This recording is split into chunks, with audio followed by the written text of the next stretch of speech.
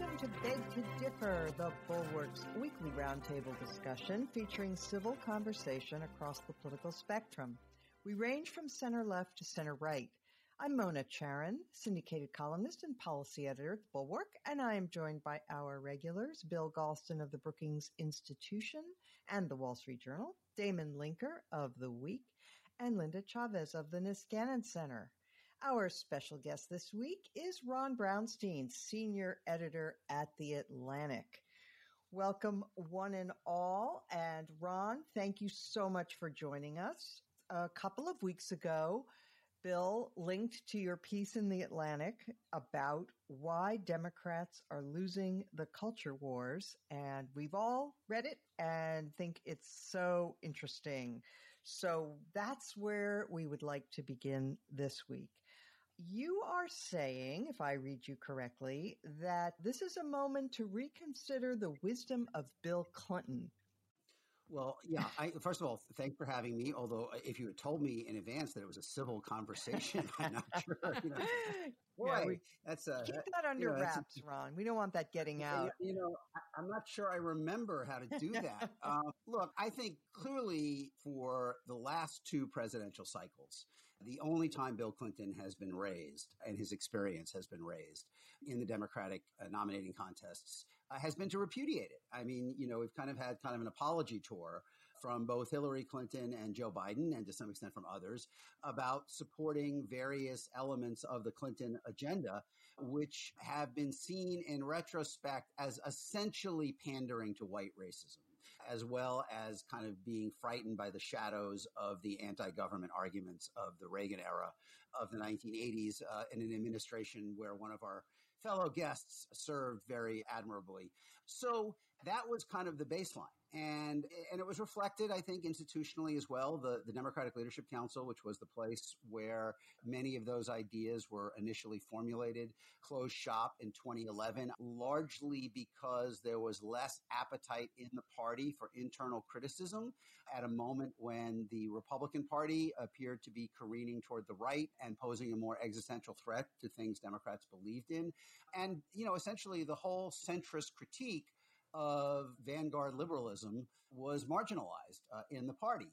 And I think what you are seeing now is a kind of resurrection of some of those ideas. Now, the differences are enormous. I mean, the differences in terms of the composition of the coalition, the framework of the debate, the institutional strength behind this critique. I mean, right now we're hearing it mostly from an assortment of strategists and writers. You don't have the big core of elected officials that you had in the 80s and 90s. You don't have any document, not just because he's here, that is as comprehensive a critique as Bill Galston and Elaine Kmark produced in 1989. In fact, I am struck by how few of the people making the critique now have even read that.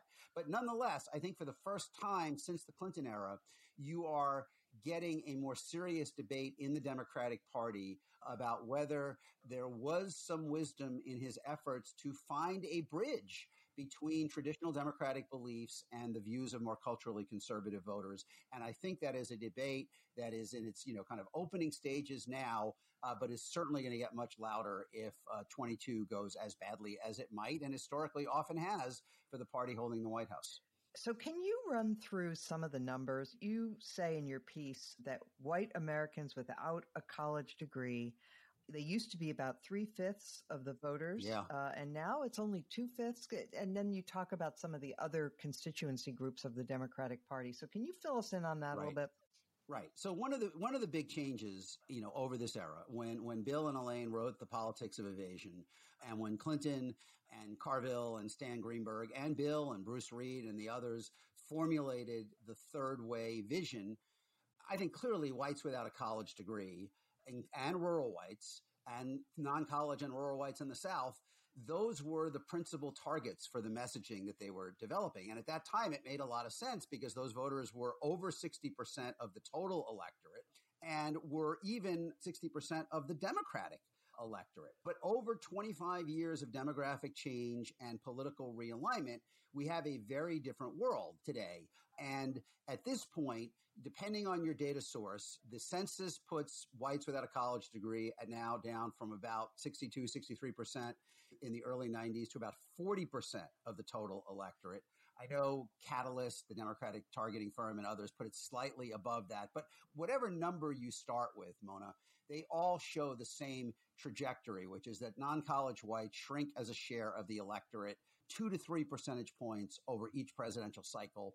And they are falling not as fast, but they are also falling even in the Rust Belt states where they are more numerous. I mean, there's no state, I don't believe, where non-college whites are not significantly a smaller share of the electorate than they were in 1992. And college whites have grown slightly over that period. And the big growth has been among people of color. So now you have a Democratic coalition where in the 90s, it might have been roughly 60% non-college whites and maybe evenly divided among college whites and minorities for the rest. Now it's roughly 40% of Democratic voters are people of color, 30% are non-college whites, and 30% roughly are college whites. And given that, I would think, as I said in the piece, I think this critique probably would not have resonated as much if the only issue was whether what's seen as excessive cultural liberalism was driving away non-college whites, because Democrats face the reality that competing against a Trump-style GOP that is appealing so directly to the cultural and racial grievances of those voters, there's probably limited room for recovery among them. I think what is really giving an audience to the kind of neo-DLC, neo-politics of evasion arguments is the fear that the policies that people are worried about are not only alienating non-college whites, they're also starting to alienate some non-college people of color, particularly men, particularly Hispanics. And I think it's that fear that really kind of moves this from what would have been kind of shouting from the bleachers into something that has the potential to actually have some impact in the party. Oh, and on that note, I think we have to bring in Linda Chavez, an expert on all matters involving the Hispanic vote. And Linda, the Democrats told themselves and told the rest of us for many years that this rising new generation of majority minority voters was going to be the golden ticket for the Democratic Party. And one of the things that's becoming more and more clear is that certainly for Hispanics, and even, as Ron said, to some degree among African American voters, the message of defund the police is incredibly alienating. Absolutely. This is not a new phenomenon. These are not issues that have appealed specifically to Hispanics, because Hispanics, first of all, even if they are not college educated, their children are much more likely to go to college than in previous generations. And they are aspiring, not just middle class, they're aspiring entrepreneurs. They identify very much with the opportunity that the United States gives. And so messages that make it seem like the Democratic Party is not friendly to small business, that the Democratic Party is hostile to being tough on crime, is hostile to police funding, etc. All of those messages are going to backfire when it comes to the Hispanic community. And we saw it. There was a surprisingly high percentage, particularly among Mexican American men in places like the border area of Texas, for Donald Trump. And this is supporting a candidate who, to all intents and purposes, is one of the most anti-Hispanic presidents that we've ever had. He's been very hostile to that group. He tarred Mexicans writ large as rapists. He wasn't even talking about necessarily illegal immigrants. He basically said Mexico, they're sending us rapists and others. So you would think that he would not get much support, but the support for Donald Trump rivals that of support among Mexican Americans for Ronald Reagan, for George W. Bush, who were much, much more friendly to the Hispanic community. So if the idea was, we think we're going to adopt these progressive views and it's going to help us with the Hispanic population, it clearly backfired. And I think there needs to be some rethinking, but if they have a hope of winning the White House again, I think they have to figure out a way to reach out to people of color who are not necessarily all bought into the squad's agenda, and reach out to people in ways that make sense for their own lives, by promoting education, by promoting work, by promoting tax breaks that make sense and don't necessarily favor the rich. But they've got to figure out a new agenda. Linda, have we misread the Hispanic vote on the topic of immigration specifically? Yes and no. First of all, if you think that somehow being very liberal on immigration is going to win you more Hispanic votes, immigration is not high on the list of voting issues for most Hispanic voters. They don't like the kind of xenophobic nativist approach that the Trump people took. But it's also true that when you look at the impacts of immigration on workers, what you find is that it is not necessarily whites without a college degree who suffer, any kind of depression in wages or stagnation of wages because of an influx of new immigrant workers. It is actually immigrants from a previous cohort and, in the case of Texas, Mexican Americans who are native born who don't have a college degree. So the competition is within the ethnic group more than it is between, say, a Mexican immigrant and the less than college educated white workers. And so that's another reason why they may not be overly enthusiastic about seeing huge influxes of people who are going to compete. If you're a native born Mexican American house painter like my dad was, you might not welcome the idea that somebody's going to come in and underbid you. On the other hand, it may provide an opportunity for you to start your own painting company and be able to hire those people to do the job and you run the company. So it's a mixed bag, but it's certainly not the winning ticket. Bill Galston, I'm holding off until the very end to come to you. You are the expert on this, and you're quoted many times in Ron's article. But first, I'm going to invite Damon Linker to give his views on this. The Democrats have been getting this advice from people like David Shore and Stanley Greenberg and James Carville. In fact, we've quoted them quite often on this program. But what's your sense of whether this is sort of a boutique point of view that's promoted by Bill Galston and a few other intellectuals, but not really catching on with the Democrats in power?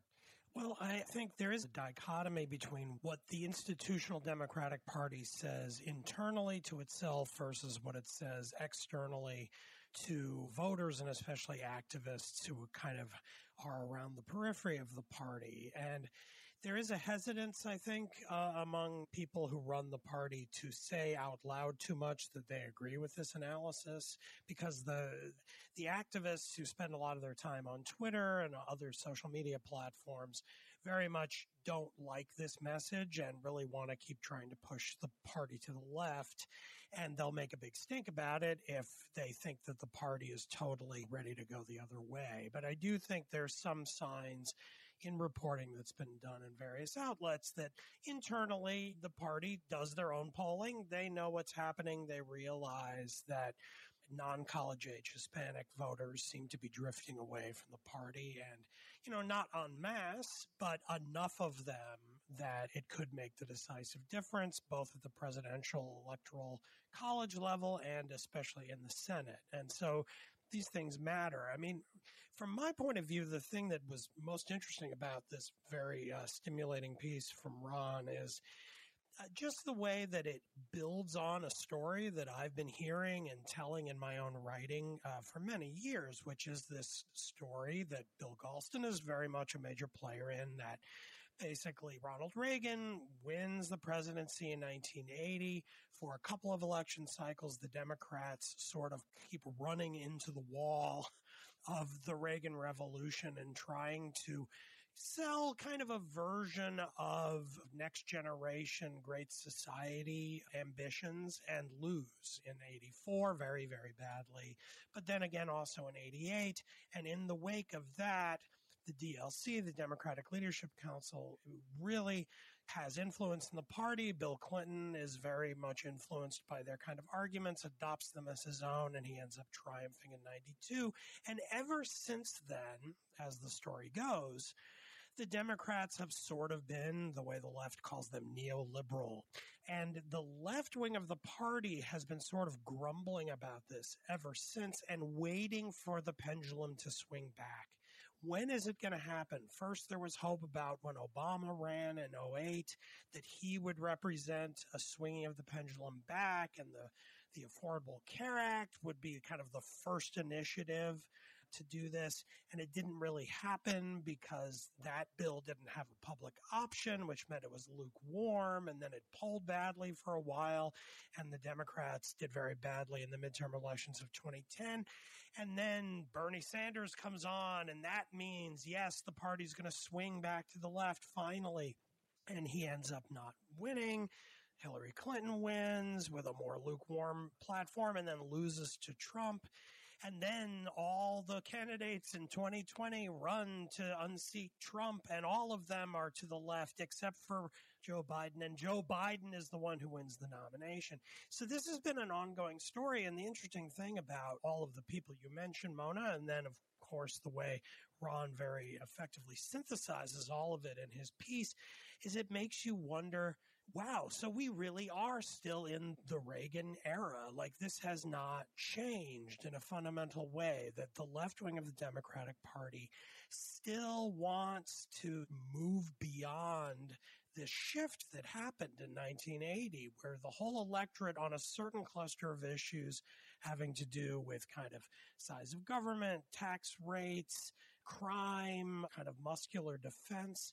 On these kinds of issues, the Democrats still have not successfully moved the pendulum back. And it makes you wonder, is this ever going to happen? Or instead, with so much in our time and at our moment sort of recapitulating themes of the late 70s with high inflation, crime surging, questions about whether Biden is sufficiently tough on foreign policy, are we setting up a kind of second iteration for a kind of next generation Reagan revolution who might move things even further to the right? That's a different way of thinking, not so much about Trump personally, because he's so execrable and has so many deficits of his own that are unique to him, but the whole shifting of the Republican Party that we've seen since Trump came around and seems to raise that question, at least in my mind. Now I'll shut up after all of that sort of pre-associating, but it leaves a lot of stuff on the table.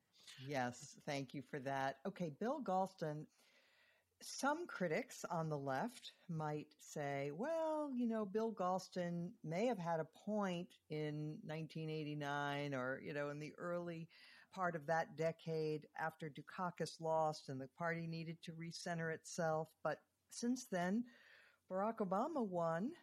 He ran on a fairly liberal platform.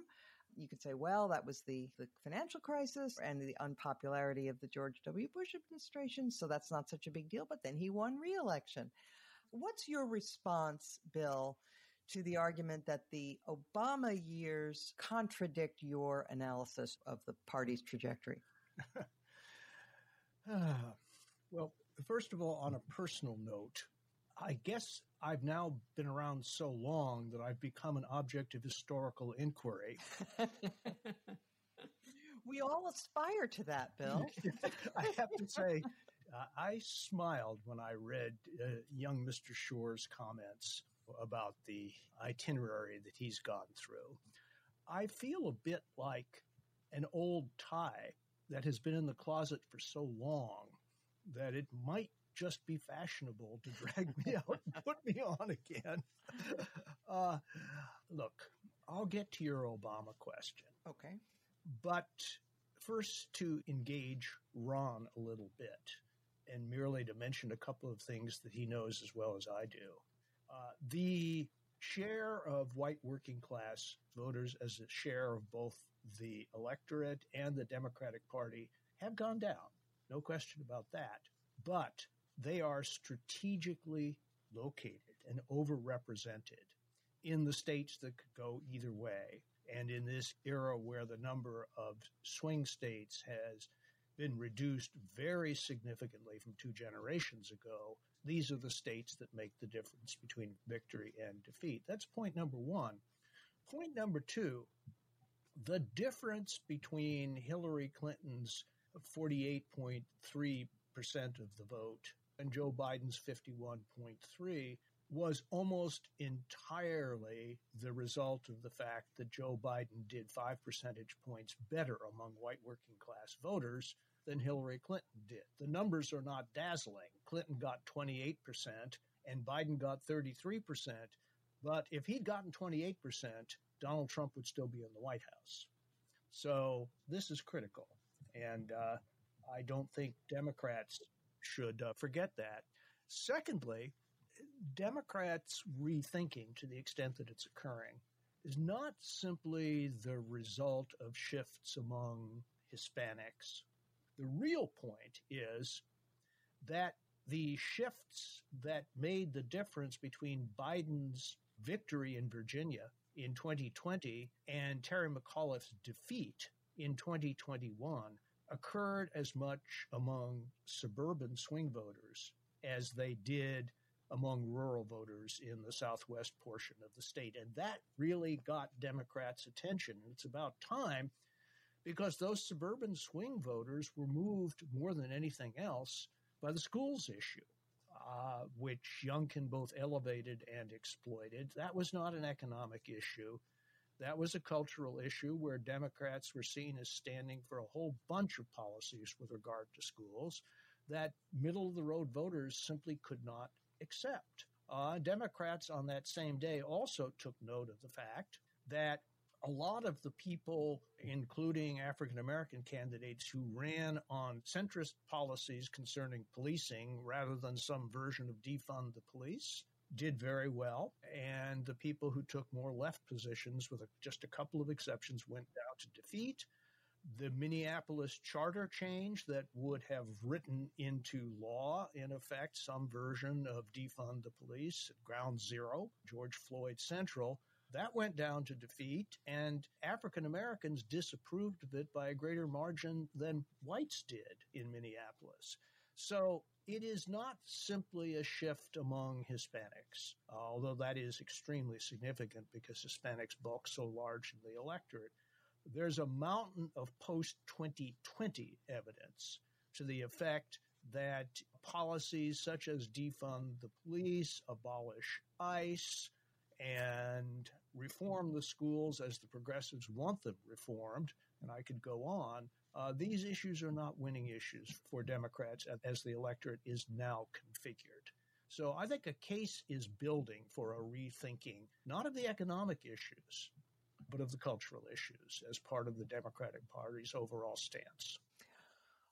Thank you. Ron Brownstein, respond to anything that you like, but I'd also be curious to hear your take on the economic issues. I do have a sense out there, maybe it's impressionistic, that there is still a great sort of digging in of heels about huge government spending, that is an element of the resistance that Biden's programs are facing.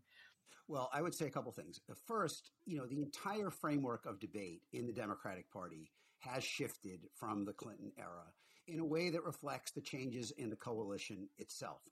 The kind of the left-right choices on these cultural issues now are well to the left of what they were in the 90s as the society has changed in some respect. I mean, don't forget Clinton, signed the Defense of Marriage Act to allow states not to recognize gay marriages performed in other states. I think the same is true on spending. What the Democratic Party is debating today in terms of how much spending is okay is significantly more spending at the low end that Bill Clinton would have contemplated as being politically possible at the high end. I mean, if Joe Manchin really signed a piece of paper that said he would accept a $1.8 trillion 10-year reconciliation bill, that is a lot more new government activity than Clinton thought was feasible, even with the Democratic-controlled Congress in its first 2 years. So we're talking about a genuine debate about how far to go, but we shouldn't lose sight of the fact that the entire axis of that debate is different than it was when Bill wrote that, and I was in the back of the hall covering the Cleveland Convention and Bill Clinton's speech, which was essentially his version of Bill and Elaine's paper. Second point I would make is that while I do think that concern about Hispanics is what is really giving an audience to this line of argument that Democrats have to kind of think about whether they're going too far on cultural issues, it is not definitively proven by any means that culture is the principal problem that Democrats have been having in the near term with Hispanics. I mean, I think there is a lot of evidence that the biggest single issue in 2020 was not culture or immigration. There's an enormous desire for the economy to be open and operating. And I think there is a strong belief that one reason why Trump did better than he did the first time is that he was seen as someone who would open the economy no matter what. And that had a real audience among Hispanics. And I think the Equus research has shown that, among others. But the last and maybe the most important point, and one which I suppose cuts against what I have been saying so far, is the Biden presidency, I think, represents a half step in the direction of the critics in this regard. Biden's operative theory, I think, of the presidency is that if you mute discussion of all of these hot button cultural issues, if you push them to the back, to the margins of public attention, and focus overwhelmingly your effort and your public visibility on delivering material benefits to working class families, shots in the arms, checks in the pockets, shovels in the ground, that if you mute culture and focus on kitchen table economics, that is the way to win back blue-collar voters of all races without shattering the Democratic coalition over cultural issues. And I think the big debate going forward is essentially, is that enough? If you give a lot of working-class white families health care and child care subsidies and a child tax credit, can that overcome the pull of an openly, racial identity message from Trump and those Republicans who are echoing Trump?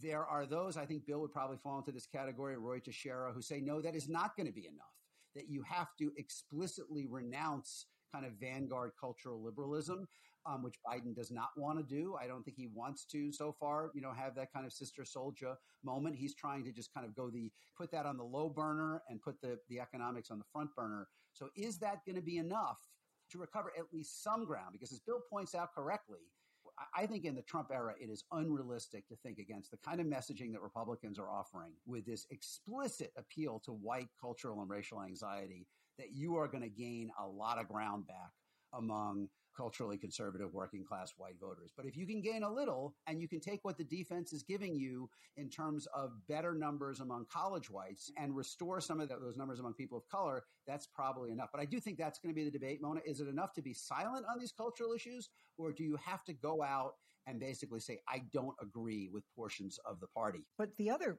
part of that is it even possible to mute these cultural issues? When you have the Right. megaphone that the right has and the media complex on the right, they're elevating these cultural issues. It isn't as if Biden can make them go away simply by ignoring them. That's the counter argument. Yeah. Totally is the counter argument. Biden has not supported defunding the police. No. He wants to give the police more Right. money. He has affirmed that when asked, but he certainly has not gone out of his way at any point to kind of delineate his differences or to make a strength of his differences with the left. I mean, that has never been Joe Biden's style, right? I mean, he has never been someone like Clinton was in his heyday to draw a sharp line. He's been much more a creature of the Senate, where he kind of looks at the four corners of Democratic opinion in the Senate and tries to kind of navigate a course pretty close to the center of that. I think that is still his instinct as president. So those who want kind of a Sister Souljah moment, that is not something he is going to do, I think, very easily. Now, maybe the midterm will be bad enough that they feel like they have to do something like that, but that certainly has not been his instinct through his career. Right. And if it's not, it probably won't come across as sincere if he tries to do it. Okay, Bill, you wanted to comment. Just 2 points. Number one, if I'm permitted a sports analogy, not a lot of teams with great offense and no defense make it to the Super Bowl. And the argument that you can simply preserve radio silence on your weaknesses strikes me as conceivable but implausible. It's not a bet I'd want to take. The second point is a little bit more systemic. When Joe Biden ran for president, his campaign, and he in particular, sent 2 messages. Message number 1 was to the Democratic Party. I am going to govern from the center of the party. I am not going to be a factional leader, parenthesis like Bill Clinton. And that's why he put the party through the Unity Commission drill, which had a substantial impact not only on the Democratic Party platform, but also on the Biden agenda during the first year of his presidency. The second message was, I'm going to reunify the country. And the problem is, the more seriously you take the first of those messages, the harder it is to even look as though you're trying to do the second.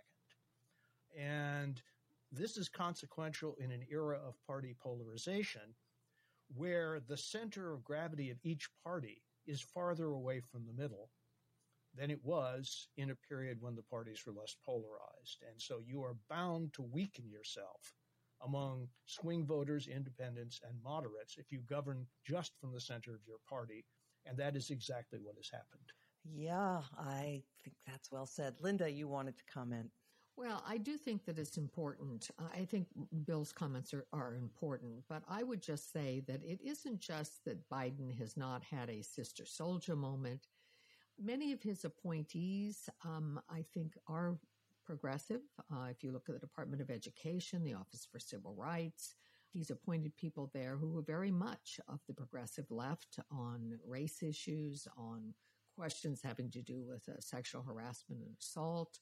He has used the term equity, moving away from the traditional equal opportunity. These are very different concepts and require very different approaches to what government can and should do. And he's, talked about issues like transgender issues. Again, these are issues that culturally divide America. So I think it's more than just that he has stayed silent. I think some of what Biden has done, and particularly in his appointments to federal office, have leaned more progressive than those in the center would like. Okay, let us now move on to a related but slightly different topic.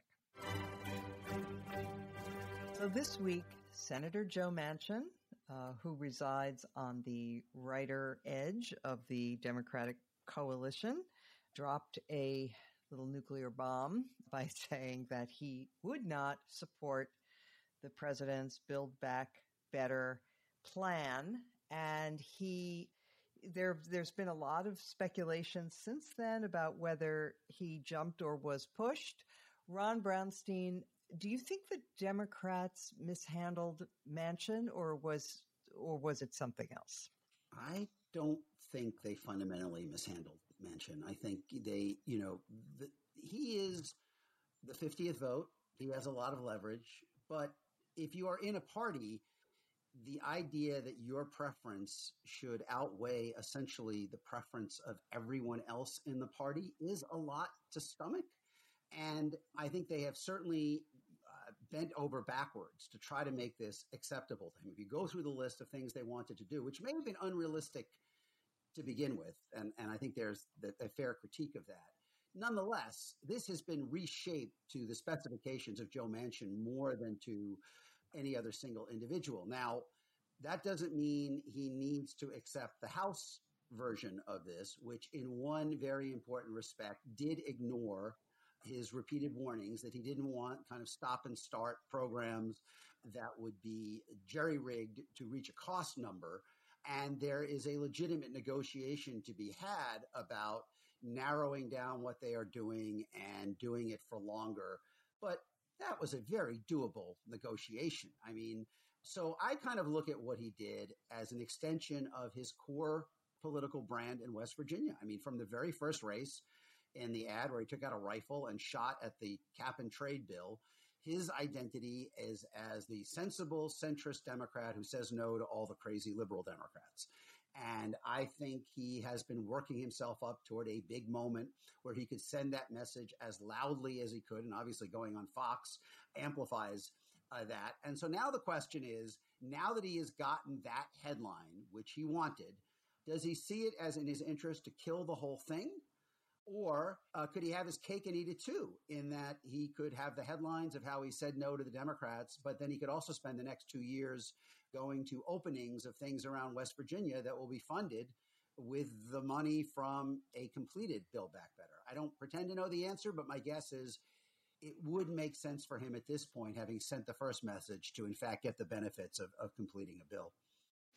Oh, that's interesting. Okay, Damon, one aspect of Manchin's critique that Ron mentioned and that a lot of people think is quite legitimate, whatever games there may have been played behind the scenes, and there have been claims of bad faith and so forth, making promises and then backing away, who knows? But one thing that Manchin did stress is that he didn't like the fact that the Democratic bill, rather than make decisions, and the expression is to govern is to choose.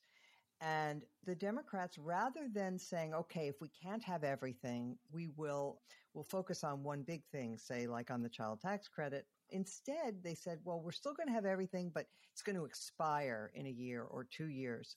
And that arguably is bad governing. And not only that, it's not even politically smart, because the Democrats, if they put it in as something that will expire and the Republicans are in control, the Republicans are not going to have any problem just allowing it to expire.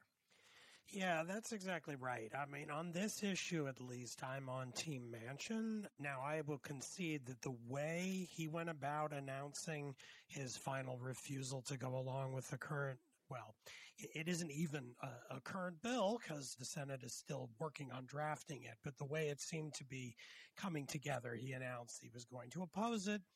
The way he did it was kind of crappy and very much, as Ron was indicating, kind of, I think, playing to the sensibilities of his home voters in West Virginia and trying to stick it to the party a little bit, going on Fox News. And there was really no tone of conciliation at all, that like, yes, I would like this to work, but unfortunately, it was very much a kind of contemptuous dismissal of it and making it seem as if he'd been screwed around with by Biden and the administration. That was kind of uncalled for and irritating. But now that hopefully tempers have cooled slightly, I do think it is worth the party and especially the administration to sit down and face the substance of his critique, which I do think, as you summarized, Mona, is, and Ron did too, I think is a valid point. The fact is that the Democratic Party is a fractious coalition of interest groups to a large extent. And this bill, as originally crafted in the House, was sort of designed to placate about a dozen of these groups to give everybody a little something. And then once Manchin insisted that it be more around 1.5 to 2 trillion rather than 3.5 trillion, that presented a sort of either or choice. Either we do 3 or 4 things and make them permanent, defined as at least 10 years in length, or we do the same dozen things but go through this weird flim-flam bookkeeping magic exercise of having some of them sunset in a certain number of years and other ones in other years and a few of them permanent. That really, as you indicated, Mona, is not a great way to do policy. In a way, it's a pretty cynical way, too, because it's sort of motivated by, well, the voters will like these things, and then even though the Republicans might have control of Congress when they expire, we'll then be able to use that to bash the Republicans for letting them sunset. And so in the end, we'll earn more votes later and be able to pass a new bill later based on the fact that these are going to expire and the Republicans won't renew them, and then we can bash them over it. It's like too clever by half. It would be much, much better to pick 3 or 4 things from the original bill and really fund them and make them good, and to run on them and to tell the American people, look what we've done for you. These are new programs that will help you in your lives in all kinds of ways. And they haven't done that yet. I do hope they do.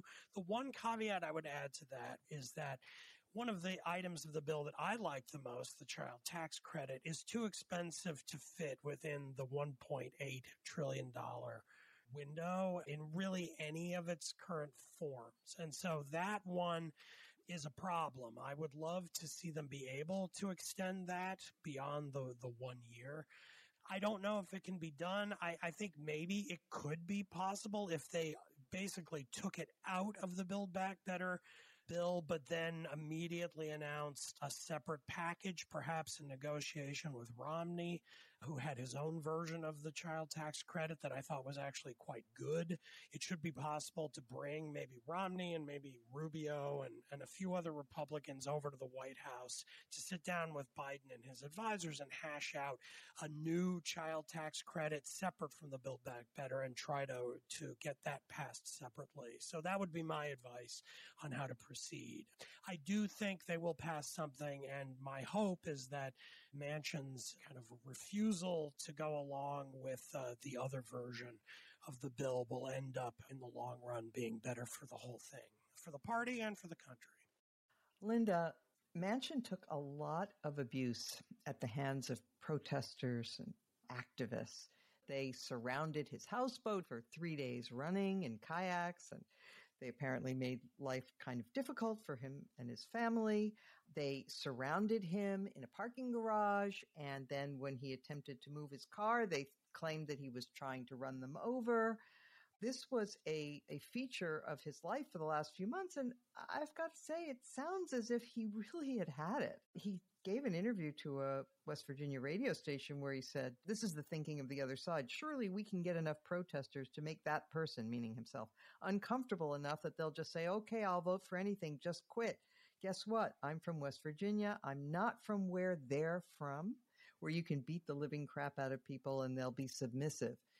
Maybe that was insincere. It struck me as genuine. What do you think? Oh, it strikes me as quite genuine. Look, Joe Manchin isn't up for re-election for a while. He's going to serve till 2024, so he's got a few years before he has to face election. But I think the progressives better look at the map. Joe Manchin is as good as the Democrats are going to get from West Virginia. I mean, you just have to look at what happened in the last election, how big the victory was for former President Trump. So, I find this more than annoying. I think it's very self-defeating. I think it makes it very, very difficult for anyone who is slightly more to the center in the Democratic Party. So I think they're cutting off their nose to spite their face if they continue to take on Joe Manchin. Now, of course, I also happen to agree with Joe Manchin that the bill is too big. I don't like these huge omnibus spending bill. We've thrown a lot of money into the economy. And, it is not clear to me that Democrats broadly, certainly not those who vote for Joe Manchin in West Virginia, are going to support that kind of spending. And I don't think it's necessarily in the interests of the country that we have these huge, massive government spending bills. That money often is sucked out of the private sector and into the public sector, and the public sector, as we know, is not as efficient in spending money. So I'm on Joe Manchin's side on this. Bill Galston, in 2020, Donald Trump won West Virginia by a larger margin than he won Alabama or Louisiana or Texas or Utah. In fact, he won West Virginia by a larger percentage of the vote than any other state, with one exception. That was Wyoming, and there are only 17 people who live in Wyoming, so that was quite something. I'm just amazed that Democrats aren't just, getting down on their knees every day and thanking God that they have a Democratic senator in West Virginia. What's wrong with that analysis? Most of them don't thank God for anything. Oh, well. That's what's wrong. But, also, Bill, if you wouldn't mind please also address the question about the child tax credit and the Romney plan, and because you wrote about that this week, and I'd love to hear you on that as well. Yeah, well, I'm not going to go into details because that would lose everybody in the weeds, but let me just give you my general take on this. First of all, I think everyone realizes that they're better off getting some version of the Build Back Better bill through than no version. I say everyone, I mean all the Democrats. And for that reason, I believe that there will ultimately be a compromise, at least a compromise enough to get it through the Senate. And then a bunch of people in the House, in the Progressive Caucus, are going to face a moment of truth. Are they willing to take the Senate yes for an answer, or are they going to vent their disappointment? That's point number one. Point number two, and here I echo what a lot of others are saying, the Democrats last August faced a fork in the road, and in my judgment, they took the wrong fork. Once the budget bill had passed, the new Democratic coalition in the House of Representatives put out a very reasoned statement to the effect that we have a choice between doing fewer things but doing them well and fully funding them, and the strategy of trying to accommodate everybody just for a few years. Reportedly, Speaker Pelosi was very sympathetic to that argument, but the Progressive Caucus overruled her, and she felt she had no choice but to go along. And the House bill was the overripe fruit of that decision to go along. Like a number of others, I think that Manchin was right to dig in his heels on that point. But it is not the case that you can't accommodate 10 years of a fully funded child tax credit within the contours of the $1.8 trillion over 10 years that Senator Manchin reportedly has been willing to spend. What you have to do is trim the child tax credit to a degree so that it is still a very substantial improvement on the baseline, but not as big an improvement as the Biden administration and House Democrats are calling for. But you could do that in such a way that the most important effect of the long-term child tax credit, namely the sharp reduction in child poverty, could be carried out at a lower cost. And I could go into the details of policy design, but a number of people have put out proposals to that effect. Ben Ritz, who heads up the budget program at the Progressive Policy Institute, has put out a sensible proposal, although I think my idea is better than his, but that's a different debate, in the context of an overall approach to the $1.8 trillion Build Back Better bill that would include about 4 items that were fully funded for the entire 10-year budget window. This is not mission impossible, but Democrats, if they're going to get this to the finish line, finally have to do what they have refused to do up to now, and that is establish priorities and make choices. And ultimately, that's up to President Biden to bring the party to that reality. Mona? Yes. Can I add one thing? Please. The curveball in all of this is whether these concerns about the social policy programs and inflation and the overall cost is really the root of Manchin's objection at this point. I mean, because it is also possible that he has simply reached a conclusion that he will not and cannot support the climate initiatives that are attached to this, and everything else is kind of dust around that. So we don't know. I mean, I agree with Bill and Damon that if it's a question of finding a way to do this on the social policy side that Manchin can accept, Democrats would be crazy not to do that. I mean, this is a very large amount of money that on paper he says he's willing to support. And I completely agree with Damon that the child tax credit is the logical thing to move out of the package for a standalone vote on its own, maybe in reconciliation next year, as Adam Jentelson has proposed, a short-term extension to get you to a vote next year in which you could find a different funding source for it. You could pose a child tax credit against an increase in the top rate, which Sinema has said no to so far. Not Manchin, by the way, important to note. Manchin is willing to raise the corporate rate and the top rate. It's Sinema who won't. So there are lots of ways to make this work on the social policy side if he wants to get to a deal. And if he doesn't want to get to a deal, either because he thinks it's in his political interest to kill it entirely, or because he has ultimately decided, as the senator from the big coal state, he cannot sign on to the green energy provisions, then there is no deal to be had. Okay. Bill Galston, last quick word. Very quickly. First of all, it has been reported that Manchin was not completely uncomfortable with the clean energy package as it had been negotiated with Biden. and that should be tested. But number two, I'm trying to figure out what gives the Adam Gentelsons of this world any confidence that Democrats will be able to control the fate of the child tax credit in 2023. I think the odds are very much to the contrary. If they want a long-term child tax credit that's better than the one that now exists, this is their chance. Okay, let us now move on to our final segment. And we will now turn to our highlight or lowlight of the week. Ron Brownstein, let's start with you. Oh, you're giving me an easy week. Joe Manchin blowing up the Democratic agenda is both the highlight and lowlight of the week. As Bill says, it could be the pathway toward a bill that is ultimately more sustainable, both in a policy sense and politically.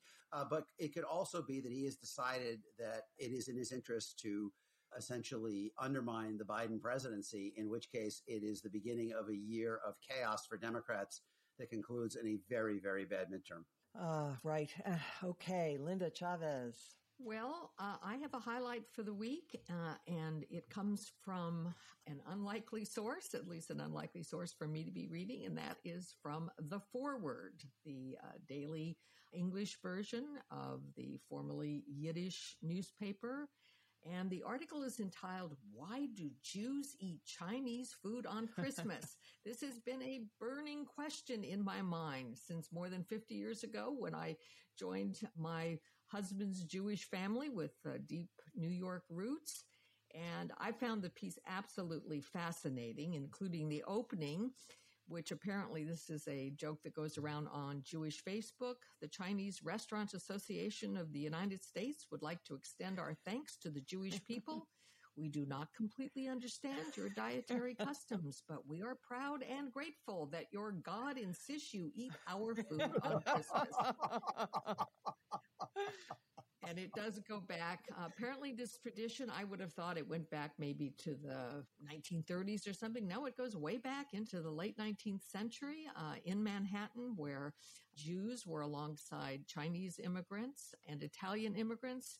And Jews apparently preferred the Chinese food in part because the restaurants there were not decorated with crosses and other Christian symbols. Anyway, it's a delightful article, goes into a lot of history, and I recommend it to our listeners.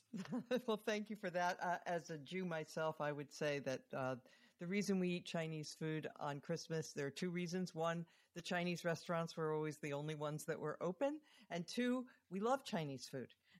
So that's basically my view. Okay, Damon Linker. Okay, well, I do sometimes say some positive things and spread good cheer with this part of the podcast, but I will not be doing that today. I also will be using a bad word, so if our producers choose to bleep me out, I'm giving you fair warning now. Get ready with that button. These are actually two items that I would call lowlights and very shameful things, actually. The first is that I have some family who lives in Ohio, eastern rural Ohio, and they have told me that within the last month or so has become common to see flags flying outside of homes that read, "Fuck Biden," and underneath written, "and fuck you for voting for him."